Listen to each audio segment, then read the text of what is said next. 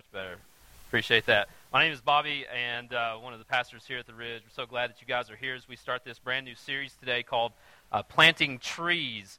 And so what we're going to be doing for the next 2 weeks, this week and next week, we're going to be talking about generosity, and most specifically, we're going to be talking about the root of generosity. And so for those of you who hear the word generosity and immediately start to get nervous and start to sweat a little bit because we're talking about possessions and money and things like that, we already took up the offering. Breathe. It's okay. It's all right. So we're not hitting you up for any more money. I don't need a Cadillac. It's all good, you know. We're good. We're good there. So what we're going to be doing is today specifically is we're going to be talking about motivations for generosity and what it is that compels us and leads us to generosity. And so I want to share with you two motivations that we have for generosity. And so I want you to understand this is that generosity specifically is much more than giving. It's much more than that. Generosity it goes way further beyond our wallets. It goes way further beyond our possessions. It goes way further beyond the things that we think generosity comes from. And so it's our hope and our prayers that through these 2 weeks that you will begin to see generosity through the light and the lens of the gospel of Jesus Christ. Because generosity, the root of generosity is found within the gospel. The root of generosity is right there in the middle of the gospel. And I want to share with you and hope that you will see this and let the Holy Spirit do what the Holy Spirit does best, and that is change your heart and your view of generosity in the light of the gospel. Now, I blogged about this on our church blog just this past week, but for those of you that missed it, I'll tell the story again just to set us up. Back when I was a student pastor, one of my favorite things to do was to take students to camp. And we would take them to camp. We would go on week-long trips to different places to do camp. And, you know, it would be great experiences for our students. And this one particular time I was at this camp, and every evening we would have worship gatherings together. And so hundreds of teenagers, thousands of teenagers even at times would gather together and worship together. And I'd forgotten my Bible, and so I was running back to our dorm areas to get my Bible, and as I'm going back, I happened to see this guy who's sitting there at the entrance to where I'm walking in to get my stuff, and he's just kind of sitting there, and he's got his headphones on, and he just has that look on his face like, don't touch me, don't talk to me, don't be anywhere near me. And so I did what all pastors do. I talked to him, right? So I kind of went over to him and tapped him on the shoulder, and he took his headphones down, and you could hear the music just blaring in his headphones, and I'm really surprised that he could actually hear me because it was really, really loud. And I just asked him, I was like, hey, man, what are you listening to? And so we start to have this conversation about the music that he's listening to, and he's listening to some pretty hardcore rock stuff, and which is fine. I'm actually into that kind of thing. And so, we got to talking about some of that, and, I think he was kind of surprised, when he was telling me what he was listening to. I was like, yeah, I got that, I'm telling him about, the stuff that I'm listening to and everything. And then he says this, he says, I would really listen to Christian rock music if there was good Christian rock music. And so I was, in my mind, I'm immediately thinking about some of the Christian hard rock music that I listen to and some of the stuff that I had in my CD case. And for those of you who don't know what a CD is, it's a little round thing. We use it as coasters and Frisbees now, but for those of you that are in middle school, we used to listen to music on them. Anyway, so I was like, I've got this CD in my case, and so I'm thinking to myself, though, I'm like, man, I really love this CD that I've got, and it's the only one, like they stopped making it. Like, the band is still around, but this band, you can't get this CD anywhere else. So, there was no iTunes. I couldn't go to iTunes and download it anymore, right? That didn't exist at this time. And so I'm thinking, if I give this CD to this guy, I will never get it back. That'll be it. It'll be gone. I'll never be able to hear this music again. And so in my mind, I'm having this internal battle. You kind of got the angel here and the devil here, right? They're just kind of going at it. And I've got this internal battle going on. Should I give over this music to this guy who I know it will really bless, or at least I think it will. And so I'm like, oh, I finished my conversation up with the guy, so I go back to my room, I get my Bible, and as I'm getting my Bible, it was like I just grabbed the CD. I grab it, and I hold it in my hand, and I'm pretty sure I broke it holding on to it so tight because, I'm just like, and so I go out, and I hand it to the guy, and he tries to take it from my hand, and I'm not letting it go. I'm like, you should listen to this, and I give it to him, and I'm like, hey, you should listen to this. I think you'll really like it. And I'm just being honest with you. I walked away from that going, man, I shouldn't have gave that guy that CD. I'm going to miss it, like the wickedness inside of my heart toward generosity. Like I did not understand generosity through the lens of the gospel. I did not understand generosity in that because Christ was a giver to us, we also, in reflection of him and his gospel, should also be givers. Always, with everything. We'll get to that in a minute. But long story short, I ended up giving the guy the CD. A couple of nights later, I look over and I happen to see him standing to his feet when it's time for those who have been called to come and accept Christ as their Savior. And he is standing to his feet. And I'm talking to him afterwards, and we're talking about it. And he was like, man, the message on that CD, the music in that just really spoke to me, and I've not stopped listening to it. And I was like, can I have it back? No, I didn't. I wanted to. Listen, there's still an unsanctified part of me that wants to come out sometime. But no, I was like, it was awesome. It was awesome. But the point is that this wickedness and this greediness inside of me. Listen, I'm just going to be honest with you. It's still there. It's still there because I'm not there yet. I'm not there yet. But there's a little bit of a difference in me from that point forward where I began to see generosity differently. And I began to see that everything that I have, nothing I have is mine. It's not. I get to borrow it for a little while, and if I get to hold on to it forever, then that's okay, but it's not mine. It wasn't given to me for me to be able to just keep and call mine. It was given to me so that I could look to the giver and be blessed by that. Generosity was really this foreign concept to me, and I didn't understand that generosity starts in our hearts, not in our wallets, nor in our hands. Jesus said in Matthew 6, he said, where our treasure is, our heart will also be. Didn't he? Matthew 6:21, he says, where our treasure is, that there will our heart also be. And so what he's saying is he's painting a picture for us, and he's showing this picture. He's saying, whatever you find to be most valuable to you, your heart will also be there. You will also find your heart there, meaning that you've dumped your entire being and your entire life into that treasure. So what is your treasure? What is your treasure? We have to have something to base this from, obviously. And what we base all of this from is simply, it's the gospel. The gospel of Jesus Christ. And what is the gospel? The gospel is the good news, isn't it? It's the good news that Jesus Christ He came here to be among us, to live in the neighborhood, right? That's what the message says about how the incarnation happened, that God was put into the flesh through Christ Jesus. He came to be with us. He lived a sinless life. He was crucified. He was buried. He was resurrected. And he's coming again.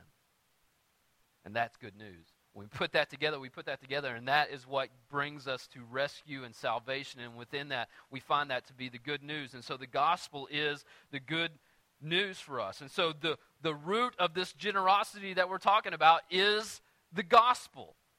It is the gospel. How many of you are on Facebook? Facebook? Okay, just about everybody. Facebook. Well, okay, not me and Tim. That's right. We're not. That's right. And by the okay, yeah, two. All right, two of us are not. That's awesome. All right, so listen. Here's the deal. Facebook. Facebook was created by this guy named Mark Zuckerberg, and Mark Zuckerberg. If you've seen the movie Social Network, like you see that movie and you kind of get this picture of Mark Zuckerberg as this really ruthless kind of guy. And, well, if you're going to have a company like Facebook, there's some ruthlessness to you there. But it's kind of painted a picture of him to be this really stingy, greedy, ungenerous type of guy. But really, to be honest, there's this list, and Forbes puts out this list every year of the most generous people in the world. And on that list every year, you can find people like Warren Buffett, right? You can find guys like him who's worth billions of dollars. You can find the CEO of Microsoft, Bill Gates, is on there. He's always on there. But I was surprised to find out that the top of the list this past year was the creator and the founder of Facebook, Mark Zuckerberg. Mark Zuckerberg this past year gave away to different charities, gave away nearly $1 billion, with a B, billion dollars. Just gave it away. Gave it away to different charities, gave it away to different organizations and things like that. So Mark Zuckerberg gave away nearly $1 billion. And we look at that and we think, wow, that's amazing. That's a lot of money. Most of us will never, ever, ever, ever, ever see that much money. And if you do ever see that much money, let's talk. I'm just kidding. But seriously, let's talk. We'll never see that much money. And Mark Zuckerberg, he just gave it away. He just gave it away. And it's a drop in the tank to him. Like it's lint in the pocket compared to what he is actually worth. But he gave it away. And we look at that and we think, wow, that's amazing. That is so much money. But in comparison, Mark Zuckerberg is a JV water boy compared to the generosity of God. He doesn't even come close to being in the same comparison as the generosity of God. And so if you have a Bible, turn to John chapter 3. John chapter 3. Very familiar passage of Scripture that most of us are familiar with. We probably know it by heart. But I think sometimes we miss the wow and the supernatural of John chapter 3. And this conversation that Jesus has with a religious leader by the name of Nicodemus. Nicodemus is come to Jesus. He's asking Jesus questions, and he's specifically asking questions about the kingdom of God and who Jesus is. And so Jesus begins to really just lay it all out there for him. And so John chapter 3, verse 16, we all know so well. For God so loved the world that he what? He what? He what? He gave. For God so loved the world that he gave. Not just a little bit of money. Not just a little bit of something. But he gave to us what is most valuable to him and what would be most valuable to us. His only Son. That whoever believes in him should not perish or die, but have eternal life. Verse 17. For God did not send his Son into the world to condemn the world, but in order that the world might be saved through him. Whoever believes in him is not condemned, but whoever does not believe is condemned already, because he has not believed in the name of the Son of God. And so right there in the middle of John chapter 3, we see the generosity of God displayed for all of us, don't we? In Jesus, we see the generosity of God right there in front of us. And we see it spelled out when Jesus himself says that God so loved the world that he gave. You don't have to turn there, but in Romans chapter 8, verse 32, Paul puts it this way. He says, he, Jesus, or God, he, God, who did not spare his own Son, but gave him up for us all, how will he not also with him graciously give us all things? And so Paul, the Apostle Paul himself says, hey, here's a reminder. Remember what Jesus said to Nicodemus? That God so loved that he gave. God's generosity. This is what I find most amazing about this passage. It's not so much that God gave and how much of a giver and the generosity of God that is here. That is amazing in and of itself. But the thing that amazes me just a little bit more is the fact that God's generosity through Jesus was pointed at his enemies. That the generosity of God giving Jesus Christ as a Savior was pointed at the enemies of God. What do I mean by that? We got to look at the Scripture. We got to look at everything there. Paul says in Ephesians that at one time you and I were enemies of God. That before we were rescued, before we were reconciled to God through salvation in Jesus Christ, that we were enemies of the cross. And so before we have come into salvation, before we have come into being a son and a daughter adopted through the blood of Jesus Christ, before that has happened, we were enemies of God. And so before Jesus was given, before this salvation had happened, when Jesus Christ was given over to us for rescue, God was giving over his Son to his enemies. Now, how does that change our view of generosity? You know who Mark Zuckerberg and Facebook isn't giving to? Twitter. Right? Mark Zuckerberg's not giving money to Twitter. He might give away $1 billion, but he ain't giving a penny to Twitter because they're competitors, right? They're competing for the same market. And Twitter won me. So so he's not giving any money to them. But if you look at the generosity of God, God is saying, I'm giving it all to my enemies. It's out of his generosity that he rescues us. And so when you think about the gospel, we have to think about generosity. The gospel should compel and motivate us toward generosity as imitators of Christ. And so here at the Ridge, we say it like this. We say that we exist to be a reflection of the gospel. Remember we talked about the gospel, that good news, and so we exist to be a reflection of that gospel so that those who are far from God will be awakened to life in Christ. And this reflection of the gospel is important.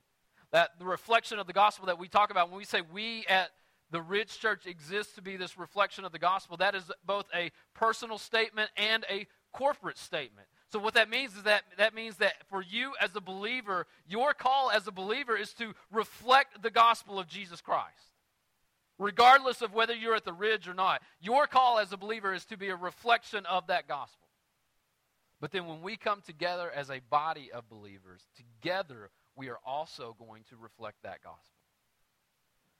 Paul in Ephesians, really the whole book of Ephesians leading up to Ephesians chapter 5, the Apostle Paul, he says, he lays out this reflection like this. He says that you and I have been chosen before the foundations of the earth, meaning that before anything was created, we were chosen by God, and that we were predestined to be adopted into the fold as sons and daughters through the blood of Jesus Christ, redeemed by his blood.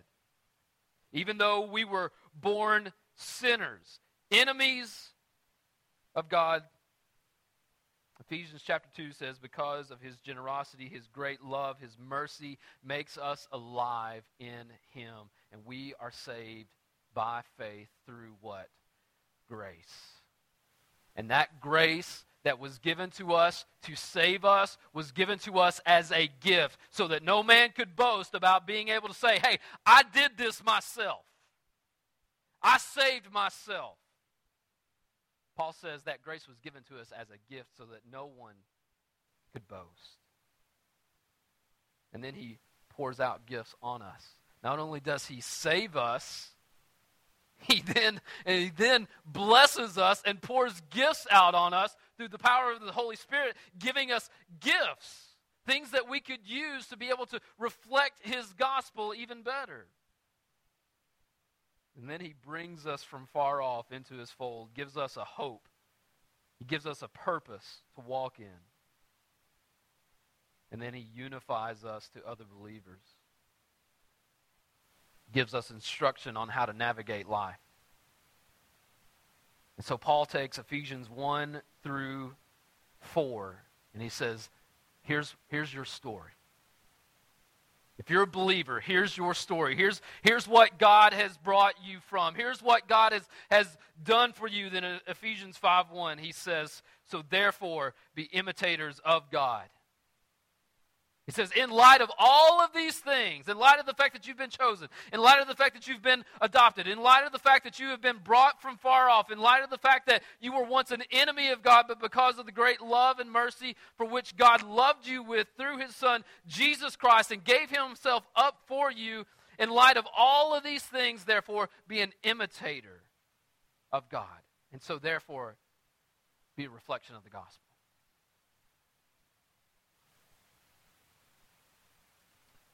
So we have two motivations for generosity.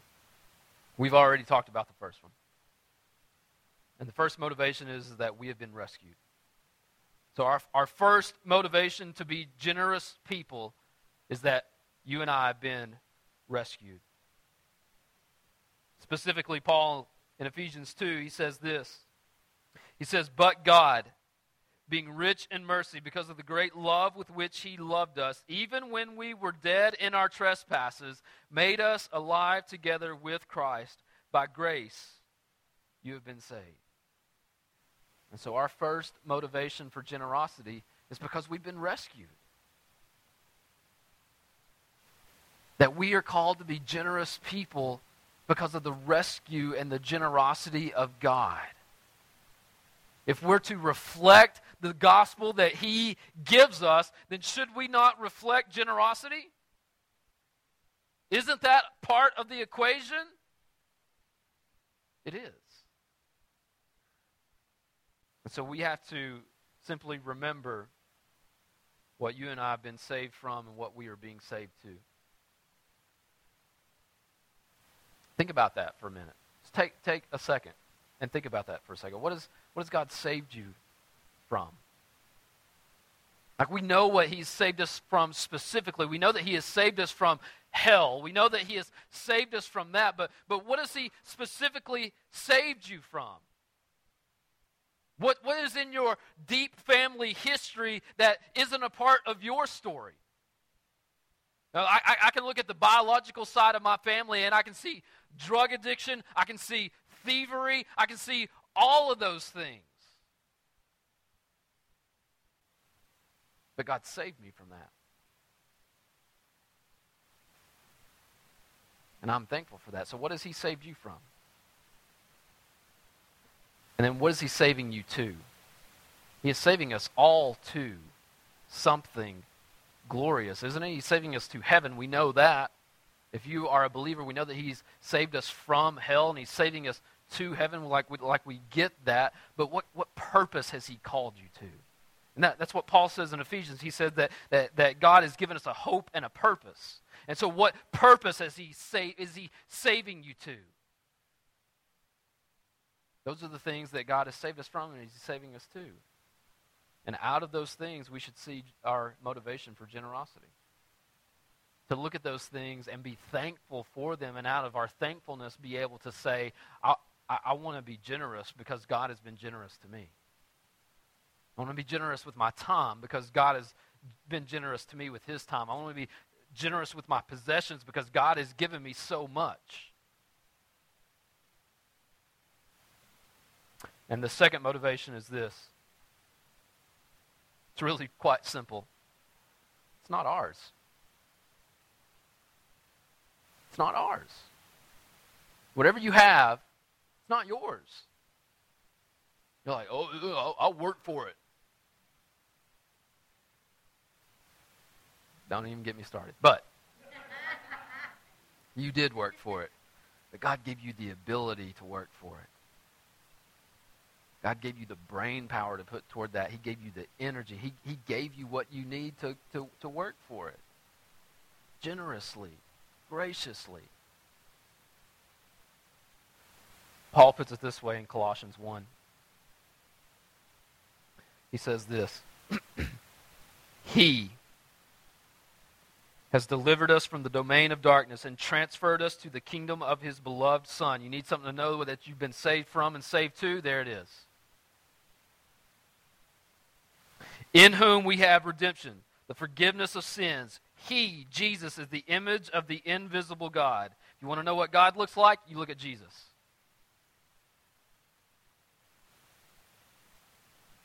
For by him all things were created, in heaven and on earth, visible and invisible, whether thrones or dominions or rulers or authorities, all things were created through him and for him. And so whatever argument you have to put together about how something is yours, it just got crushed. And he is before all things, and in him all things hold together. We see this in our kids, don't we? And it drives us crazy. For those of you that are parents, you'll know what I'm talking about, but you'll get your children something, right? Maybe it's something cool, maybe it's just something to eat, but you get them something, right? We got our kids something to eat the other day, and I reached over the table because it looked really good, and I snatched a chicken nugget from my son. Yeah, that was bad, right? It was bad. It's fight time, yeah? But like, my son has gotten to this place now to where he immediately will say, he'll tell us, ask. You know, and we're like, so polite. We did good. Good job, right? Like, we should ask first, right? So he's telling us, you know, that we should be more polite, right? You know, we should ask first. But when I reached over to get this chicken nugget the other day, when I reached over to get it and I put it in my mouth, I didn't ask, but I reached over and I just put it in my mouth and I ate it. He goes, Daddy, that's mine. And I'm like, boy, ain't nothing yours. Did you buy that? Right? Like you just like, but it reminded me of the way that I am with God. When God's like, hey, you know what? You should give that. That's mine. It's whose? You know, I kind of like picture God just kind of being like, I'm sorry, did you speak into my good ear? Because I just thought I heard you say that something was yours.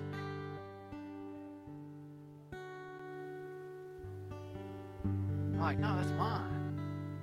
It's not mine. It's not yours. It's his. We get to use it. We get to be blessed by it. We get to hold on to a whole lot of it. But every now and then, God says, can I just have a little bit back of something that I've given you? I want to use it for something greater than you. I want to use it for something a little bit bigger than you. I want to use it for something that will just blow you away. Can I just a little bit?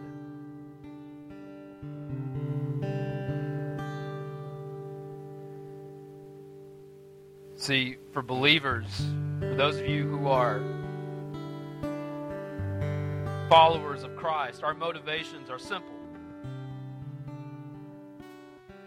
Our first motivation is because he's rescued us, and he showed us generosity by giving us his son, a generosity that we will never be able to match. And secondly, we just have to look at our things as things that aren't ours anyway.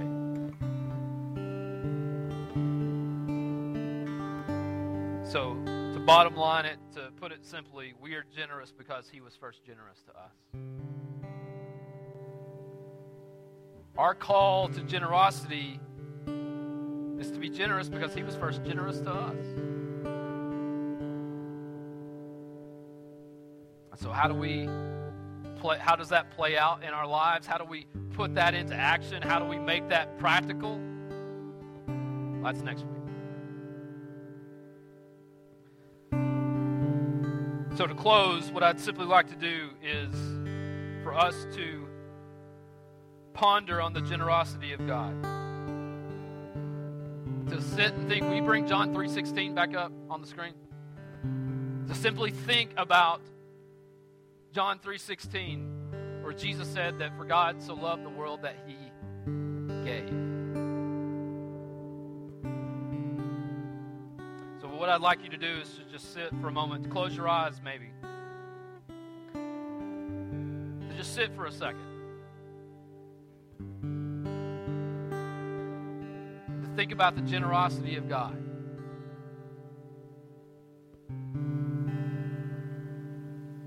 What has God so generously blessed you with?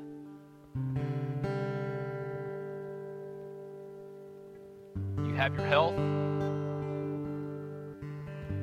Children have health.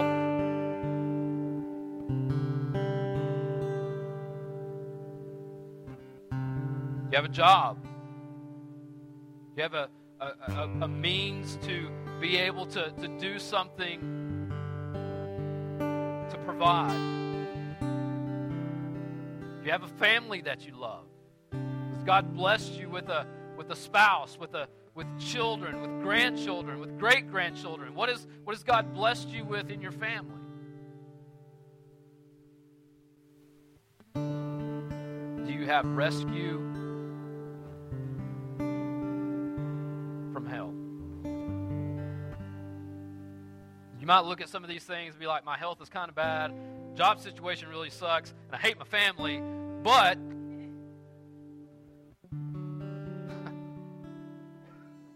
I've been saved by the blood of Jesus Christ. I got that. And if you got that, you got a hope.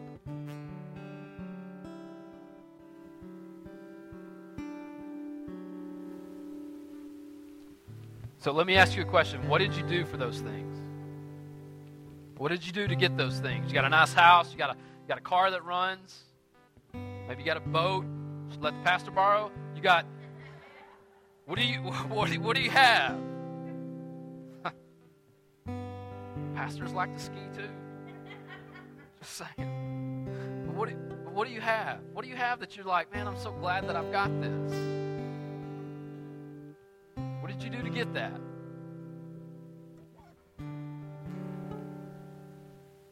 Nothing. Ultimately.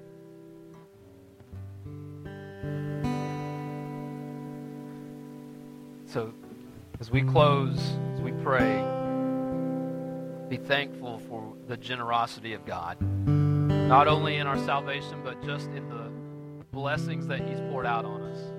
And if nothing else, the hope that He gives us for future blessing. Whatever that may be, whatever that might look like.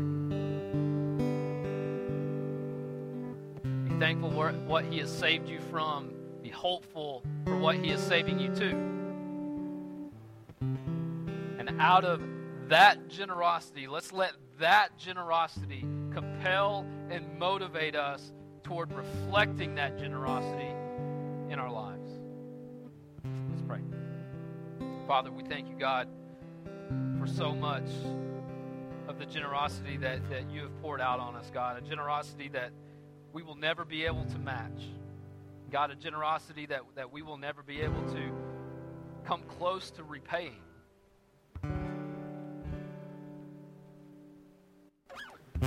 So, God, we just say thank you for all that you have given us, for all that you're doing for us. God, even in times of bad health or tough family times or bad job situations, God, or places where we find ourselves in want or need, God, we know that if we hold on to the hope of the gospel, there's something that we have all that we need in you. And so let us be content with what you've given us.